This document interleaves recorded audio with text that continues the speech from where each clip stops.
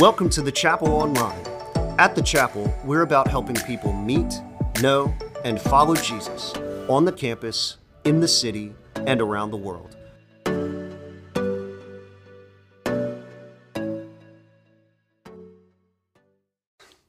Thank you so much for joining us today.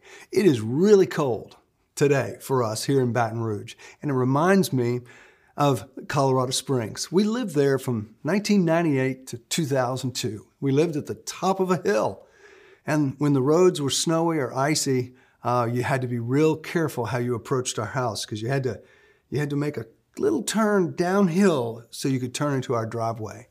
And if it was icy and you turned down that hill, there was no stopping your vehicle. Many times we would warn people not to make the turn, and before you know it, they were sliding down the hill. Their wheels would be locked and they wouldn't stop until they hit a curb. Some people would even put their car in reverse. It didn't matter. It would be, you'd move ever so slowly, but you'd end up down at the bottom of the hill and you might stay there until the ice thawed. Unstoppable. A car moving on ice, it's unstoppable. Just can't stop it no matter how hard you try. Today, we're going to look at the ministry of Jesus. And here's what I need you to know. The ministry of Jesus, like Jesus himself, is unstoppable. He started it. He sustains it through his people. We'll see today that the ministry that Jesus started on this earth has continued through his disciples and now through us. He said that the gates of hell would not prevail against his church, and they haven't. And so I just want to start today with a word of prayer for you. You may feel like your life is sliding out of control. There is so much going on that I want to pause and pray that the ministry of Jesus would minister to you. Would you pray with me? Father God, I bow my head and I ask you to be with those whose lives just feel like they're out of control, sliding, as it were, out of control. I pray for those that are just overwhelmed by the daily news feed, those that feel like maybe they're begun to doubt their faith and they just wonder what's going on. Those that feel like darkness has just crept in, either through depression or through the circumstances of their life. Lord, I pray for those that just need to be lifted up today, that your ministry, as described in your word, would minister to us. Would you do that, I pray, in Jesus' name. Thank you so much for praying with me. We'll be in Luke chapter 4. And at our locations when we gather, we ask people, hey, bring your Bible. As you watch this today, let me encourage you to have a Bible with you so that you can quickly reference it. Maybe you can stop watching and read and just kind of be in that word yourself. So Luke chapter 4, verse 14 is where we'll go. And Jesus had been in the wilderness. Now he went on to Galilee, and his ministry headquarters was there in Capernaum. And that's where he had been doing miracles and teaching. He had quite a following. News was spreading about him, and therefore, when he returned home to Nazareth, there was an air of expectancy. People were just excited. Here's what it says in verses 14 and 15.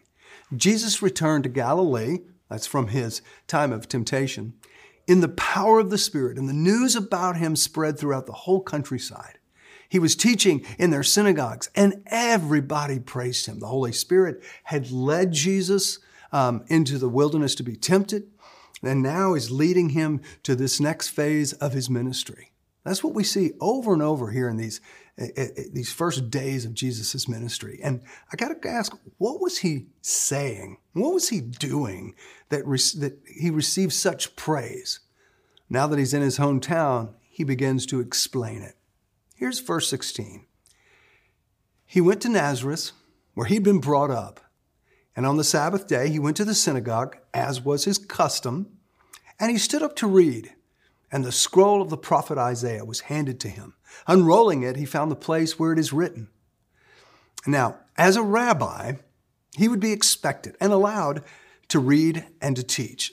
And he would read from, as we'll see, the prophet Isaiah, which was written 700 years before Jesus. And the promise of the Messiah that Isaiah wrote about was something that people would wait 2,000 years for. And Jesus is about to claim that he is the fulfillment of the prophecy in Isaiah. Here's what it says. He's quoting from Isaiah chapter 61, verses 1 and 2. So Luke has it this way in verse 18. The Spirit of the Lord is on me, because he has anointed me to proclaim good news to the poor.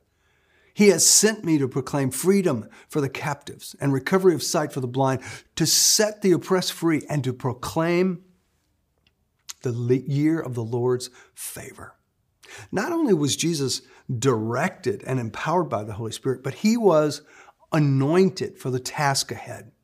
The word anointed indicates that this is a messianic prophecy from Isaiah. Because you see, the Hebrew word Messiah means anointed, and the Greek word Christ or Christos means anointed. So from these very opening remarks in this synagogue, the people that were listening would know that he's talking about the Messiah. Then there's this phrase in that, because he was anointed, and that it introduces a fourfold ministry of the Messiah. To do this, to do this, to do this. This is the aspect of his earthly ministry he performed around that area. And now that he is home, I'm sure that the people that had turned out to see him wanted to know, hey, why is he so popular everywhere he's been? And he is about to tell them. And it says, the very first thing it says is, the first phrase is to proclaim the good news to the poor. Now, to put this in everyday terms, it means to evangelize. Now, we know from Jesus' life that he ministered to the rich and the poor alike. Everyone from every possible socioeconomic condition needs the good news of Jesus. And so he says to proclaim the good news to the poor. Now, remember the first words of the greatest sermon ever preached, called the Sermon on the Mount? It begins with this unique recipe for happiness. We call it the Beatitudes. Blessed are happy are those who are poor in spirit, for theirs is the kingdom of heaven. That is, happy is the person, the man who doesn't have any resources left in his spirit, and he knows it. Or you might say it this way, happy is the person who does not have any standing before God and does not have any long record of good works to rest on, who does not rely on self-satisfaction or self-righteous attitude. Happy is the person who comes to God and says, be merciful to me, a sinner, because God is able to give that person the kingdom of heaven. They're poor in spirit, and they know they are. You see, Jesus never wasted much time on the self-righteous and the self-sufficient. He preached to the poor in spirit. We don't need to waste our time talking to people who think they have everything they need and trying to convince them they also need Jesus. Look for those who know that they have a deep need in their life. They actually know they have nothing. Right? And let's not be fooled by appearances, right? Not be misled by those who pretend to have everything while there's still a searching and a hungry heart. Some of the wealthiest people I know are the emptiest. So when we talk to people about Jesus, we need to get to the heart need, to the heart of poverty in that person. That's what it means by preaching the good news to the poor. And Jesus wants to meet you right there. So we say that Jesus' ministry is explained by announcing good news. We call that just evangelism, telling people about Jesus Christ. Jesus came to share the good news of the kingdom and invite people into it. And we can do the same as we talk about Jesus. Now let's look at the second aspect of this messianic ministry that Jesus announced from Isaiah. It is called bringing release and recovery, right? He has sent me to proclaim freedom for the prisoners and release of and recovery of sight to the blind. That's the second aspect. And there's two pieces to this. Release, freedom, and recovery of sight to the blind. Release for those that are in captivity or imprisoned. Do you know any prisoners? Let me assure you, you do. Think about the people that are bound up by the outlooks and attitudes that hold them in perpetual captivity. Do you know anyone that is struggling to free himself from, say, habitual habits, or to have himself and kind of in this, they feel like they are in this vice-like grip, right? And that can be tough. Do you know people who are locked into a pattern of poisonous hate or jealous bitterness or possessive greed, which they can just seem powerless to break out of? Right? Maybe you're in such a place yourself. Yeah, there's good news. Jesus Christ can set you free. Set you free from that. He's done it for millions of people, and he can do it for you. There are people who are blind today, right? They're blind. Let me give you an example. You may know men and women who think they're doing the right thing and who mean to do the right thing, but somehow it always turns out wrong. They're blind. They cannot see the end of the paths they're on. Often they're heartfelt, honest people who hope that they're doing right and struggling along as well as they can, but nothing works out for them. And they end up stumbling blindly from one episode to another, deeper and deeper into difficulty. Aren't these people blind? Absolutely, they're blind. They need the ministry of Jesus that's introduced right here, the recovery of sight for the blind. The release and recovery ministry is the result of the truth. That's what releases us and brings us recovery. Jesus said it this way: you will know the truth, and the truth will set you free.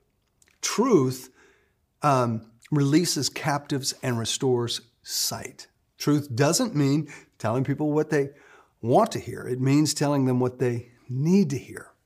Jesus said this also. He said, he who follows me, anyone who follows me, will never walk in darkness, but will have the light of life. That's John chapter 8, verse 12.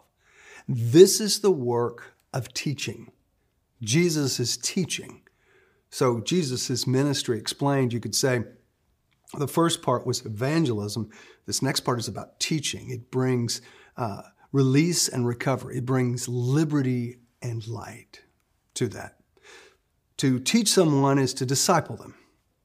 And to disciple someone to follow Jesus means that we're doing more than just attending church or singing songs. It means learning to obey Jesus with every fiber of our being, even when we seek sin and selfishness. The work of teaching touches on every component of our life. Our work, our family relationships, our friendships, our school relationship. It's the use of our spare time, the entertainment choices we make, our political involvement, our social concern, and on and on. And part of the work of ministry is to teach men and women, to teach boys and girls, students, how to lay hold of the power that will release them from the captivity so that they can fully follow Jesus, fully follow him and obey him, because he's the one that's going to open our eyes, lead us out of darkness into light. So let's look at the third aspect of this ministry that Jesus announced. First, it was to proclaim good news to the poor. Then it was to proclaim freedom and the recovery of sight. And now it's to set the oppressed free. To set the oppressed free sounds very similar to recovery of sight and the release of a captive or prisoner. But this one's a little different. The tense of the word, its usage suggests demonic oppression controlling people. Now, the result may be the same, liberty, but the problem of oppression is much deeper. It's more serious than just mere captivity. It's more than tyranny. There's also the terrible cruelty involved, and it results in a sense of burden and sadness and even depression, coupled with just an overwhelming hopelessness. I've seen people oppressed by anger and bitterness, right? Once it has taken root in their heart, that bitterness has control over them. It begins with a it begins to taint and color everything they do. And I've seen it. I've seen it in broken relationships where, say, a spouse once was maybe unwilling to forgive, later then becomes unable to forgive. I've talked to couples in such situations and people and just basically said, you need to forgive that other person. But they say, I can't. And that's when I say, we need to pray. We need to pray. You need to pray. I've had occasions where in prayer, I've watched a hardened heart soften, right? I've watched a heart that's been hardened with bitterness soften to the point that people they weep as if they're freed from the stranglehold of bitterness that was just kind of held them oppressed. This ministry is the ministry of prayer. It doesn't need to be done by a pastor. A caring friend can step in before a problem has grown and morphed into some monstrous oppression and just say, hey, I need to pray for you. Prayer is particularly effective in these kind of oppressive problems. Jesus said of the boy that was ridden by a demon, this kind cannot be driven out by anything but prayer.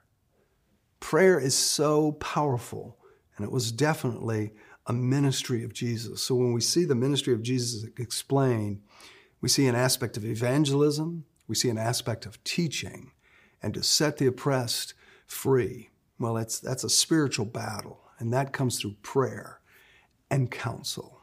Now let's look even further past that to the proclamation of the year of the Lord's favor. But before I go, I just want to remind you that some of the battles of the Christian life are only fought on our knees as we call out to God, as we intercede on behalf of other people, particularly those who are oppressed. So Luke chapter 14, that phrase is our last aspect of Jesus' ministry, to proclaim the year of the Lord's favor. Now this verse is just one half of a verse from Isaiah chapter 61 verse 2, which in full reads this way: to proclaim the year of the Lord's favor and the day of vengeance of our God, to comfort all who mourn. It's interesting to me that Jesus stopped halfway through a verse and he stopped reading. Why?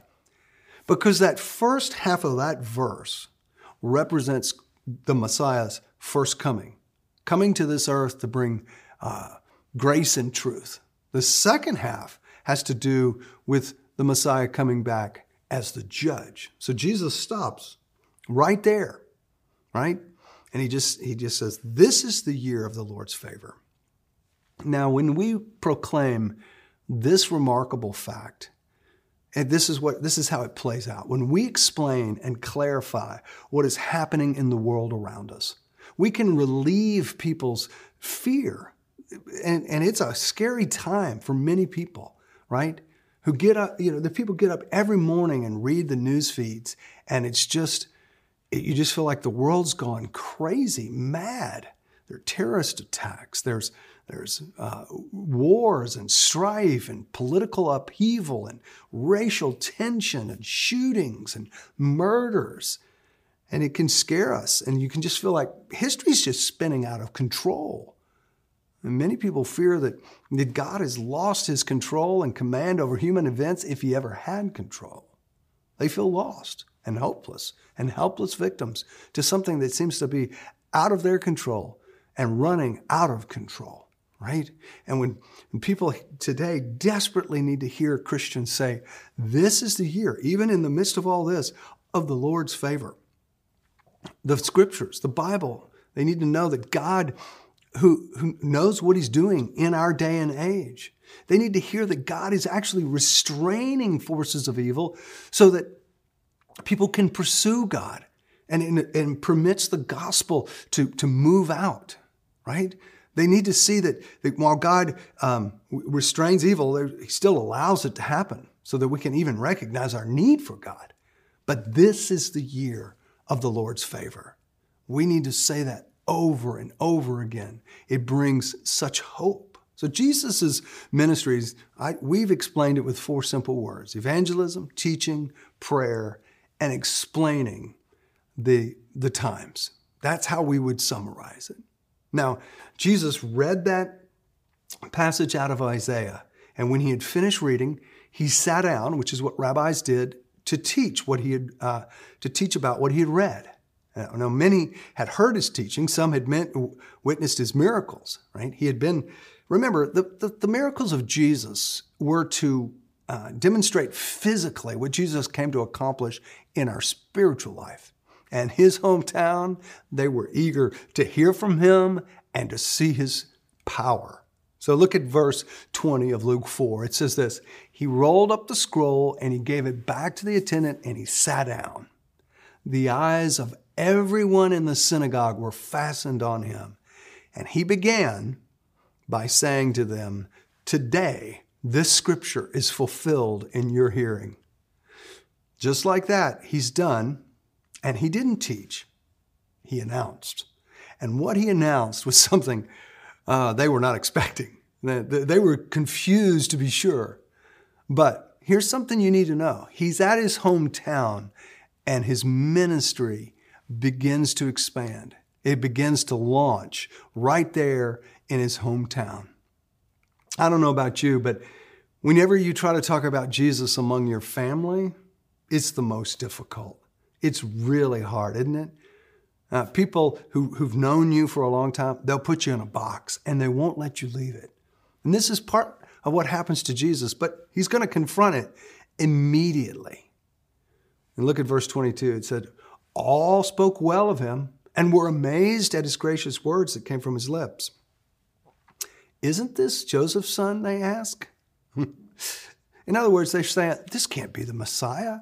We know him. He's Joseph's son. And there's the box, right? If you're a student, say at LSU or high school somewhere, and you try to talk about Jesus with those that are around, it can be really hard. If you're a business person and you try to bring up Jesus to those people you work with, it can be so difficult. And it's maybe most difficult in your family because they know you and they wonder if Jesus really has changed you. So Jesus confronts this, and he says to them in verse 23, surely you will quote the proverb to me, physician, heal yourself.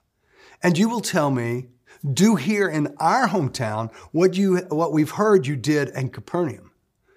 Truly I tell you, he continued, no prophet is accepted in his hometown. He knew they wanted to see what he had done in other areas. They wanted a show. They wanted miracles, which is what we all want at one level or another.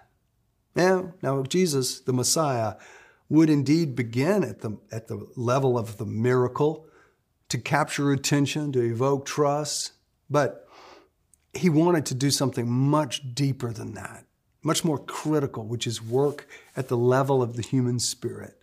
And that healing of the human spirit, which is really what God wants for all of us. And it's at that level that this prophecy of Isaiah was fulfilled in Nazareth. Jesus is saying, I've come to give you life and give it abundantly. Now, like Israel, the nation of Israel, before this time in Jesus' life, they wanted proof all the time. And Jesus just says, hey, I need to remind you of something. When Israel rejected God, what did he do? He went out further, right? He went out to the Gentiles. And so Jesus he's telling them this, you got a choice to make. You can accept what I've just said, or you can reject it, one way or the other. But if you reject it, I'm going to take my ministry, I'm going to take it out even further to the ends of the earth, which is really the heart of Jesus. He wants his ministry to go to everybody. So it expands to in his hometown, and then ultimately it's going to expand to the ends of the earth, which we've seen now. But listen to what he says in verses 25 and 26. He's sensing their disbelief, and he says to them in verse 25, I assure you that there were many widows in Israel in Elijah's time, when the sky was shut up for 3.5 years and there was a severe famine throughout the land. Yet Elijah was not sent to any of them, but to a widow in the region of Sidon. So that's where he says. So this first example is of a Gentile widow, not a Jewish widow, in a Gentile area. See, the people of God is rejected. The people of Israel had rejected God. And God said, you know what? I'm going to send my prophet to the Gentiles. The point Jesus is making is really obvious. If you reject me, I'm going to go outside of you to the Gentiles, which is where I hoped you would take, right? He shows them that his ministry is ultimately to the world. Then he gives them a second example. It says in verse 27, and there were many in Israel with leprosy in the time of Elisha the prophet. Yet not one of them was cleansed, only Naaman the Syrian. So just like the last example, when the people of Israel rejected God, he sent Elisha, which is Elijah's protege, to heal the sick, not of Jewish descent, not in Israel, but in Syria. Again, Jesus is saying, you need to realize I'm standing right here before you. Don't reject me. If you do, I'm just going to keep going to the ends of the earth. And that's what he's showing them. And with each one of these, he confronts their disbelief. And you know what it did? It made them mad. It made them so mad that they tried to kill him by pushing him off the cliff of his own hometown. Look what it says in verse 28. All the people in the synagogue were furious when they heard this. They got up. They drove him out of town. They took him to the brow of the hill on which the town was built in order to throw him off the cliff. Wow. But you know what? Jesus' ministry endures. Jesus wasn't going to be pushed around. He's not a pushover. I was trying to think, he's often characterized as, hair flowing in the wind. He's not that guy. They push him right to the edge. And he says, there's enough. And it's like a mic drop moment where he just goes, okay, that's enough. That's enough. And he stops. Verse 30, but he walked right through the crowd and went on his way. Jesus would not be stopped. And he's not stopped today. His ministry today is carried on in and through his followers, empowered by the Holy Spirit and equipped by using their gifts. That's what's happening. It's going further and further out. You know what? He said, you're not going to take my life from me.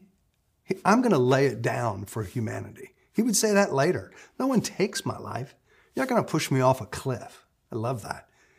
He went all the way to the edge, but then he said, enough. And he walks through it. He endured there. His ministry endures today.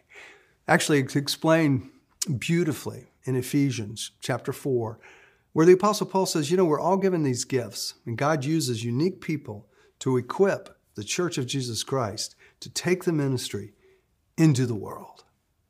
That's what's going on here.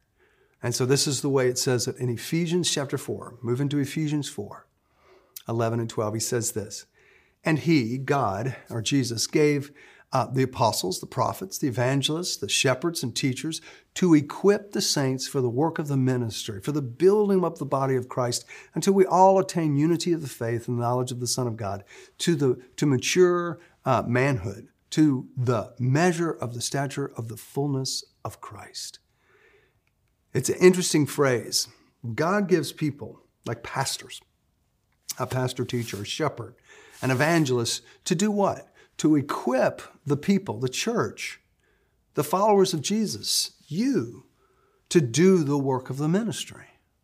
What is that work?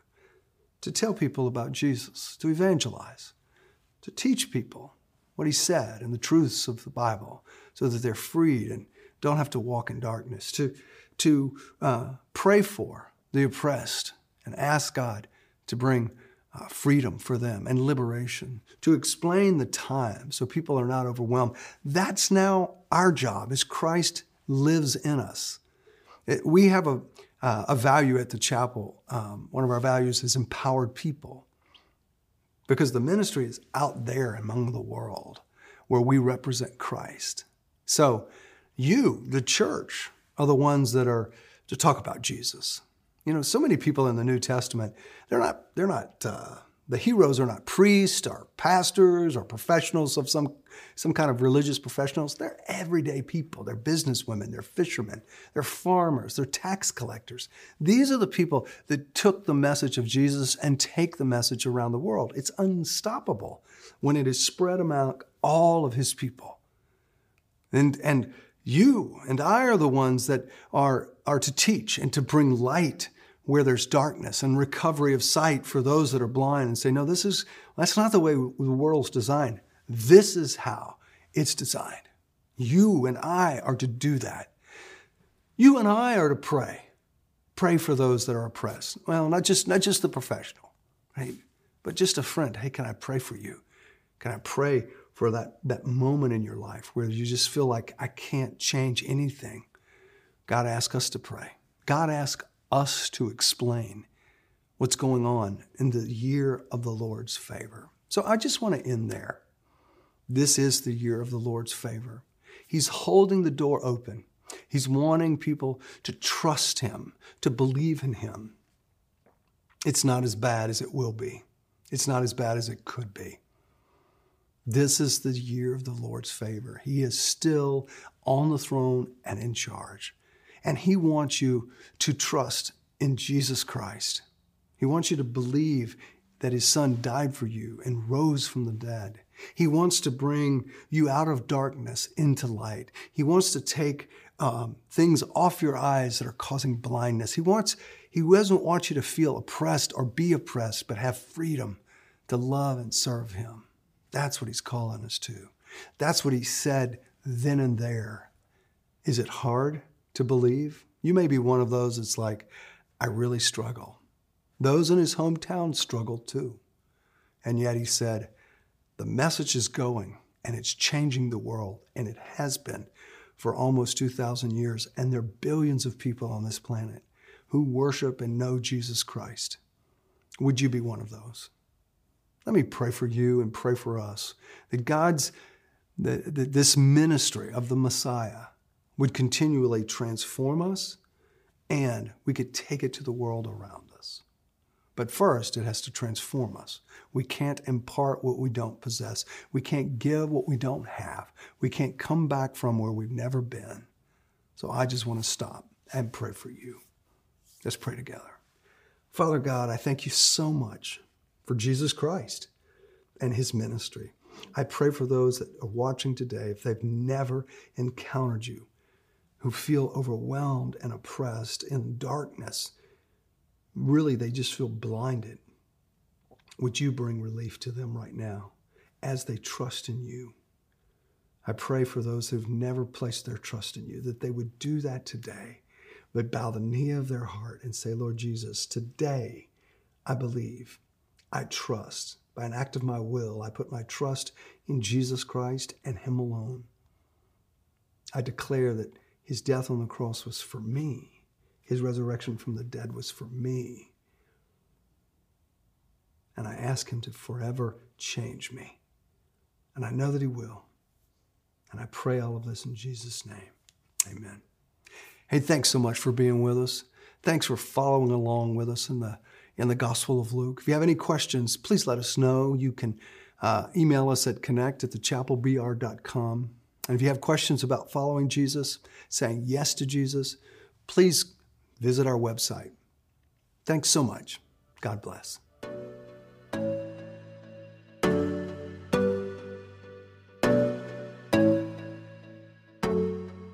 Thanks for joining us. To find out more about the chapel, visit thechapelbr.com.